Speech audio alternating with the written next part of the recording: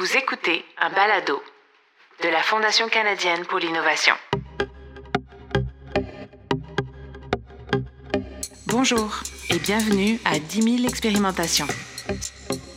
Ce balado-diffusion traite de travaux scientifiques de pointe et des joies de la découverte. Nous nous sommes inspirés de Thomas Edison, qui aurait dit que toutes ces tentatives n'avaient pas été des échecs, mais 10 000 façons de faire qui n'avaient pas bien fonctionné.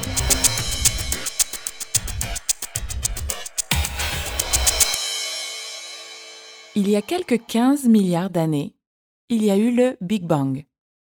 La Terre prend forme il y a environ 4,6 milliards d'années. 1,5 milliard d'années plus tard, la Terre se couvre d'eau. L'eau recouvre aujourd'hui 71% de la surface du globe. Rien d'étonnant alors que les mers nous fascinent et nous aimantent jusqu'au plus profond des fonds marins. Vous rappelez-vous 20 000 lieues sous les mers de Jules Verne, paru en 1870? Le capitaine Nemo dit au professeur Aronnax: « La mer est tout. La mer n'est que le véhicule d'une surnaturelle et prodigieuse existence. » Et si nous partions à la découverte de cette existence même, à l'intérieur du plancher océanique? Guillaume Saint-Onge, donc je suis directeur de l'Institut des sciences de la mer de Rimouski. Et je suis également titulaire d'une chaire de recherche du Canada en géologie marine. L'ISMER, c'est le seul institut de l'Université du Québec à Rimouski. Donc, c'est un institut de très haut niveau où on fait de la recherche en sciences de la mer dans les 4 grandes disciplines, soit la géologie marine, l'océanographie physique, la biologie marine et puis la chimie marine aussi. Moi, vraiment, je m'intéresse aux fonds marins, à tout ce qui les forme, tout ce qu'on retrouve dans les fonds marins, partout. Donc, dans l'estuaire et le golfe du Saint-Laurent, dans le fjord du Saguenay, dans l'Arctique canadien, en Antarctique et également des travaux dans l'hémisphère sud, donc en Patagonie, en Nouvelle-Zélande, même au Tibet, en Europe. Donc, la géologie marine, c'est un des avantages. Ça m'amène à visiter notre planète et à l'explorer. Je trouve que dans l'exploration, il y a quelque chose de magique. Ça nous fait rêver et ce rêve-là nous pousse à se surpasser. Ce qui fait rêver, c'est cette feuille de route. Que de kilomètres parcourus! Même si rien n'est jamais tout à fait fortuit, Guillaume Saint-Onge se voyait-il aller dans cette direction? En fait, j'ai toujours voulu être astronaute, j'ai toujours voulu explorer. Donc, les nouveaux mondes, j'ai toujours trouvé que l'exploration, c'était le volet qui faisait ressortir le bien de l'humanité. C'est un volet qui permet aux nations de collaborer et c'est vraiment ce que j'ai cherché à faire. Donc, j'ai même fait plusieurs étapes pour devenir astronaute. Malheureusement, ça n'a pas débouché. C'est des concours extrêmement compétitifs. Mais malgré tout, je fais aujourd'hui de l'exploration. Mon travail, je trouve, c'est le plus beau au monde parce qu'on peut, avec des navires de recherche, aller sillonner les 4 coins du monde, sonder les fonds marins, donc découvrir au fur et à mesure qu'on explore. On peut faire de grandes découvertes. Comme quoi, dévier de sa trajectoire n'est pas nécessairement synonyme de partir à la dérive. Il dirige maintenant avec succès de nombreuses expéditions en mer ou sur le terrain. L'une d'elles lui a d'ailleurs procuré une sensation comme il en aurait eu en tant qu'astronaute dans l'espace. Une sensation de silence absolu, de vide absolu, mais paradoxalement, de plénitude totale. Dans une de mes expéditions, donc je suis allé au cratère des Pingaluit, donc c'est dans le nord du Québec. C'est un cratère météoritique, mais où les eaux sont parmi les plus limpides au monde. C'était une des missions les plus difficiles que j'ai réalisées, une des missions physiquement très difficiles parce que le lac il fallait le protéger au niveau environnemental. C'était pas de motoneige sur le lac. Pas d'essence, pas de chien de traîneau. Mais je me rappelle la première fois qu'on a monté par-dessus la crête et où on a vu le lac, ben, c'était majestueux. C'était de toute beauté et c'était même un peu mythique. On a ressenti cette magie du site et surprenamment, à ce moment-là, il y avait absolument aucun son. C'est un des moments les plus particuliers. Je vais m'en rappeler toute ma vie parce que il n'y avait pas de son. C'était le, pas de son, pas de bruit, le silence total dans l'Arctique devant un site majestueux. Une journée dans la vie de Guillaume Saintonge peut donc le laisser bouche bée. Une autre va être plus cocasse. Imaginez les institutrices et les instituteurs de ces enfants demander: « Et ton papa, qu'est-ce qu'il fait comme métier? » C'était assez drôle parce que mes enfants expliquaient à leurs enseignants que j'allais en mer et que je prenais des carottes. Et donc, les enseignants et les enseignantes de mes enfants comprenaient pas mon travail. Donc, ils pensaient que j'étais un agriculteur, mais un agriculteur qui allait en mer. Donc, il y avait toujours une incompréhension de mon travail jusqu'à ce que je fasse des conférences dans leur classe et j'explique mon travail et que j'arrive avec des vraies carottes sédimentaires. Les étudiants même pouvaient mettre leurs mains dedans, voir un peu c'est quoi le sédiment. Donc, une partie de mon travail, c'est d'aller en mer, récolter des carottes, mais ensuite, ces carottes-là, on les ramène au laboratoire et là, on va faire une série d'analyses, centimètre par centimètre. J'ai participé à des missions sur des projets internationaux où la carotte faisait 1 kilomètre. Et là, on remonte plusieurs millions d'années. Et en remontant dans le temps, ben, ça permet vraiment de mettre les choses en perspective. Donc, un peu comme un livre qui raconte une histoire. Notre carotte sédimentaire, elle nous raconte aussi une histoire, mais elle nous raconte une histoire sur le climat, donc la variabilité naturelle du climat au cours du temps. Elle nous raconte une histoire sur les risques naturels, sur les événements extrêmes. Ces données-là sont primordiales pour ensuite bien modéliser le futur. Montons un instant à bord du navire pour bien comprendre les enjeux. Donc, quand on envoie un carottier à l'eau sur plusieurs kilomètres de tranche d'eau, ben, ça prend plusieurs heures. Et si on se rend compte que ça n'a pas fonctionné, ben, il faut recommencer. Il faut tout simplement être patient. Ça fait partie de notre travail, ça fait partie des possibilités. Donc, on persévère, on refait l'exercice et puis généralement, ça fonctionne du deuxième coup. De temps en temps, on peut aussi, sur nos sondeurs, voir que le sédiment est propice au carottage, mais notre carottier peut frapper une grosse roche dans le fond qu'on n'a pas réussi à voir avec nos sondeurs. Donc ça aussi, c'est de la malchance. Et par contre, on peut aussi être très chanceux et avec nos différents sondeurs, faire de belles découvertes. C'est un des aspects de mon travail que j'adore. Donc, à mesure qu'on explore, on découvre et de temps en temps, on fait des découvertes immédiatement. Et ça, c'est des moments eureka, donc c'est des beaux moments avec les étudiants, avec les collègues. Une carotte dans son jardin mesure une vingtaine de centimètres. Mais une carotte sédimentaire, elle mesure combien? Donc, la carotte, elle arrive entière et la longueur des carottes va évidemment dépendre des navires. Donc, j'ai des navires préférés. Donc, un sur lequel j'ai participé à une expédition dans le golfe de l'Alaska, c'est le Joyous Resolution. C'est un navire américain qui, lui, permet de prélever des carottes en kilomètres. Donc, on s'installe dans une région pendant environ 2 mois. On change de site quelques fois et puis on prélève des très, très longues carottes. Mon deuxième préféré, c'est un navire français. C'est le Marion Dufresne. C'est des carottes de 60 mètres de long. Ensuite, il y a un magnifique navire donc, qui est le Coriolis 2, grâce justement à une subvention de la FCI. Un navire de 50 mètres de long. Si on prélève une carotte de 9 mètres, ben, on n'est pas capable de se trimballer avec une carotte de 9 mètres sur le pont.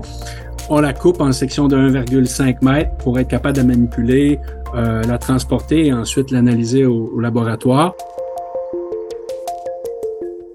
Pensez-vous que, dans ce laboratoire, ce soit moins tumultueux, moins frénétique que sur le pont du navire?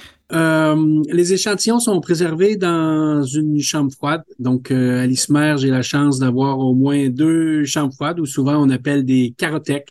Donc, ça permet de préserver les échantillons à 4 degrés Celsius, qui permet de les maintenir là, sans activité bactérienne pendant de nombreuses années. Souvent, au laboratoire, ce qu'on va faire, on va d'abord prendre nos carottes, on va les passer dans différents instruments. Le premier, c'est des rayons X digitaux. Donc, ça permet de vraiment voir les structures sédimentaires à l'intérieur des carottes et donc de rapidement voir les sections qui sont très intéressantes à analyser là, plus en détail.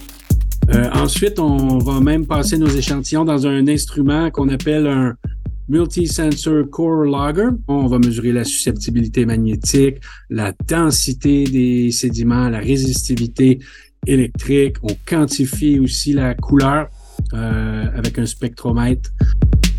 Donc, une fois que tout ça est fait, ensuite, on la coupe en deux, donc avec une scie qui va venir de chaque côté de la carotte. On la coupe en deux et là, c'est là où on a notre section travail et notre section archives. Et l'autre section qui est la section travail, on peut prélever des échantillons pour mesurer la taille des grains, pour faire différentes analyses géochimiques, donc que ce soit des analyses de carbone, d'azote. Pour faire ça, on utilise des isotopes radiochronologiques. On va utiliser par exemple le plomb 210 ou le césium 137, donc qui nous permettent de remonter là, à peut-être les 200 dernières années. 150 ans. Et ensuite, si on remonte plus loin, là, on utilise le carbone 14. Et avec le carbone 14, on peut remonter environ jusqu'à 40-50 000 ans. Ensuite, si on veut remonter encore plus loin, c'est là où on va utiliser le paléomagnétisme. Donc, j'ai aussi un instrument qui s'appelle un magnétomètre cryogénique qui permet de mesurer les fluctuations de l'aimantation dans les sédiments. Donc, c'est avec ça que je reconstitue les fluctuations du champ magnétique terrestre au cours du temps pour toutes sortes de volets. Donc, un premier volet, c'est fondamental. Donc, c'est comprendre comment fonctionne le champ magnétique terrestre. Le deuxième volet, c'est un volet stratigraphique. Donc, le champ magnétique terrestre s'inverse de temps en temps. Donc, il part du pôle Nord, il s'en va au pôle Sud. Le pôle Sud va, lui, au pôle Nord. Et de temps en temps, il débute, mais il s'inverse pas. On appelle ça des excursions géomagnétiques. Donc, ces événements, on peut s'en servir pour dater les sédiments de façon très précise. Donc, ça, c'est le volet très stratigraphique de mes travaux. Et ensuite, avec les propriétés magnétiques qu'on mesure centimètre par centimètre, on est aussi capable de développer des traceurs des changements climatiques ou environnementaux au cours du temps. On parle quand même de plusieurs jours là, pour faire une section de 1,5 mètre au complet avec toutes les analyses. Et notre section archive, on la garde le plus longtemps possible intacte parce qu'après, on a des chercheurs de partout au monde qui vont être intéressés à travailler sur certaines carottes. Donc, ça permet de collaborer avec les chercheurs de partout. Des chambres froides, des magnétomètres cryogéniques, il est vraiment à la fine pointe de la technologie, ce laboratoire. Je suis très, très fier d'avoir réussi à monter un très beau labo. Donc, un labo qui est parmi les mieux équipés, outillés au monde dans ce que je fais. Donc, pour l'analyse des propriétés physiques et magnétiques des sédiments. Donc, évidemment, avec l'aide de la FCI. Donc, je crois que j'ai obtenu 4 subventions FCI pour mes propres travaux de recherche. Il faut aussi imaginer une subvention FCI pour le Coriolis par mes collègues avant que je sois prof, qui permet d'utiliser un navire de recherche de grande envergure. Donc ça, je suis très fier d'avoir réussi à monter ce groupe-là ici à l'ISMER. Et encore plus récemment, je me suis impliqué un peu dans le leadership et puis au niveau de coordonner les efforts au Québec en recherche, en sciences de la mer. Ça a bien fonctionné. Donc, on a réussi à créer le réseau Québec Maritime, l'Institut France-Québec Maritime, donc qui sont des réseaux qui travaillent avec l'ensemble des acteurs pour le développement durable là, dans le système maritime. Donc, que ce soit les entreprises, les différentes universités, les collèges, les centres collégiaux de transfert technologique, ministères provinciaux, fédéraux, différents partenaires comme les Premières Nations ou même les communautés côtières. Donc, ça a vraiment donné un momentum important en sciences de la mer au Québec et même au Canada. On dit que c'est dans l'adversité qu'on reconnaît ses amis. Si Guillaume Saintonge parvient à fédérer autant de chercheurs et chercheuses en sciences océaniques de partout dans le monde, c'est qu'il y a des menaces pour la planète. Leurs travaux de recherche peuvent-ils y changer quelque chose? Il faut comprendre tous les mécanismes responsables des changements climatiques, des interactions entre les océans et les glaciers. Donc on essaie d'avoir des indices où on essaie de reconstituer la variabilité naturelle du climat ou les risques naturels. C'est la même chose. Donc, si on regarde les tremblements de terre, les ouragans, les crues, donc on les voit, il y a une augmentation de la fréquence. L'idée, c'est de comprendre la fréquence de tremblements de terre majeurs là, qui peuvent être dévastateurs pour mieux protéger nos infrastructures. Et ça, c'est la base pour établir le code du bâtiment. Donc, le code du bâtiment, pour construire des édifices qui vont résister à des tremblements de terre, on doit connaître l'aléa sismique. Pour connaître l'aléa sismique, on a besoin de connaître la fréquence et de remonter plus loin que les archives historiques. C'est ce qu'on fait avec des carottes sédimentaires. Idéalement, on construit pour résister à des séismes de plus forte magnitude partout au monde. Mais c'est impossible financièrement. Donc, c'est l'idée de réussir à faire un code du bâtiment qui se base sur des données probantes. C'est qu'il y a des régions où on n'a pas besoin d'avoir le même niveau de sécurité ou de fiabilité de nos édifices versus des régions qui sont plus à risque. Rien qu'au Québec, il y a 3 zones sismiques importantes, à savoir la région de Charlevoix-Kamouraska, où les séismes surviennent en général sous le fleuve Saint-Laurent. L'ouest du Québec, une zone qui englobe Gatineau et Montréal, et le Bas-Saint-Laurent. Et on enregistre plusieurs centaines de tremblements de terre chaque année dans la province. Connaître l'aléa sismique et agir en conséquence s'avère donc important, bien sûr.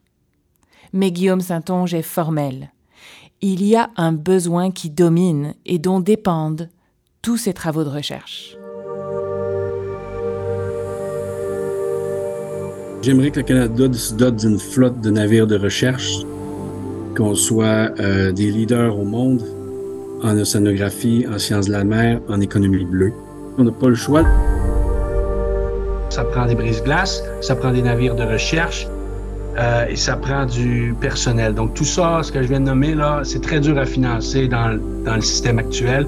Il n'y a plus de navires de recherche au Canada, pour vous donner une idée, à part le Coriolis, qui est un navire de 50 mètres qui est à Lucar, qui permet d'aller dans l'estuaire, le golfe, du Saint-Laurent, potentiellement aussi en haute mer, mais on avait un long navire avant qui était le Hudson, qui a été décommissionné. Donc maintenant, il n'y a plus de navire vraiment de grande envergure pour des grosses équipes, des gros projets. Au niveau des brise-glaces, donc on a un brise-glace, mais qui appartient à la garde côtière, qui doit aussi faire son travail de brise-glace. Donc, au niveau des infrastructures, il faut les maintenir, puis ça, c'est tout un défi. Il faut sinon compter beaucoup sur nos collègues étrangers, donc qu'ils soient américains ou qu'ils soient allemands, mais il y a des inconvénients à ça. Ça veut dire que souvent, on choisit pas les sites en tant que tels, donc on est un peu, en anglais, on dit piggyback, donc on est un peu, on dépend de nos collègues, donc ils sont très bons, nos collègues allemands ou américains ou français, mais on a moins le lead sur où on veut aller.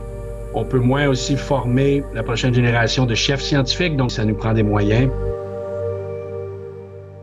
S'il fallait un autre argument pour convaincre d'investir dans la recherche scientifique, Guillaume Saintonge en a un. Et, comme pour boucler la boucle, on en revient à l'exploration spatiale.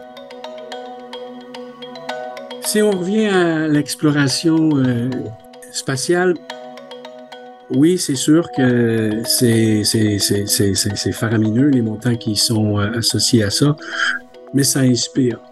Et inspirer l'humanité à se surpasser, à se pousser, à trouver des solutions, il y a très peu d'activités qui permettent d'inspirer autant les gens que l'exploration spatiale. On dirait que personnellement, le volet le plus important, là, c'est d'inspirer les citoyens de notre planète. Je suis animé par la possibilité de faire une différence. Donc, je sais que le travail qu'on réalise, puis encore plus le travail collectif qu'on a réalisé au cours des dernières années, peut nous permettre de faire une différence pour notre planète. Ça n'a pas de prix. Donc, c'est peut-être parce qu'on va envoyer un astronaute canadien dans l'espace qu'on va avoir plusieurs jeunes qui vont décider d'aller en sciences, qui, eux, à leur tour, vont trouver des solutions. Donc, cette inspiration-là, pour moi, elle est hyper importante. À quoi cela tient, l'inspiration? Qui a inspiré Jules Verne? Qui Jules Verne a-t-il inspiré? Lesquels des camarades de classe, des enfants de Guillaume Saintonge, iront étudier en océanographie? Qui d'entre vous portera une oreille plus attentive à l'avenir quand on parlera du Coriolis II ou de la flotte de navires de recherche du Canada? Jack London a dit « On ne peut pas attendre que l'inspiration vienne. Il faut courir après. » Alors, n'attendez plus. Chaussez vos espadrilles et partez, tel Guillaume Saintonge, au pas de course. Cherchez l'étincelle qui vous gardera inspiré et inspirant. Ce balado est une production de la Fondation canadienne pour l'innovation. La FCI est un organisme à but non lucratif qui verse des fonds aux universités, collèges, hôpitaux de recherche et établissements de recherche à but non lucratif du Canada, pour qu'ils investissent dans l'infrastructure de recherche. Depuis sa création en 1997, la FCI a versé plus de 9 milliards de dollars et a ainsi contribué à plus de 12 000 projets de recherche dans toutes les disciplines. Si vous voulez en savoir plus, consultez notre site web innovation.ca. Je m'appelle Émilie Delattre et si cet épisode vous a plu, je vous donne rendez-vous pour les prochains sur les plateformes Blueberry, Apple Podcasts, Android, Google Podcasts et le flux RSS de la FCI. Merci d'avoir été à l'écoute. À tout bientôt.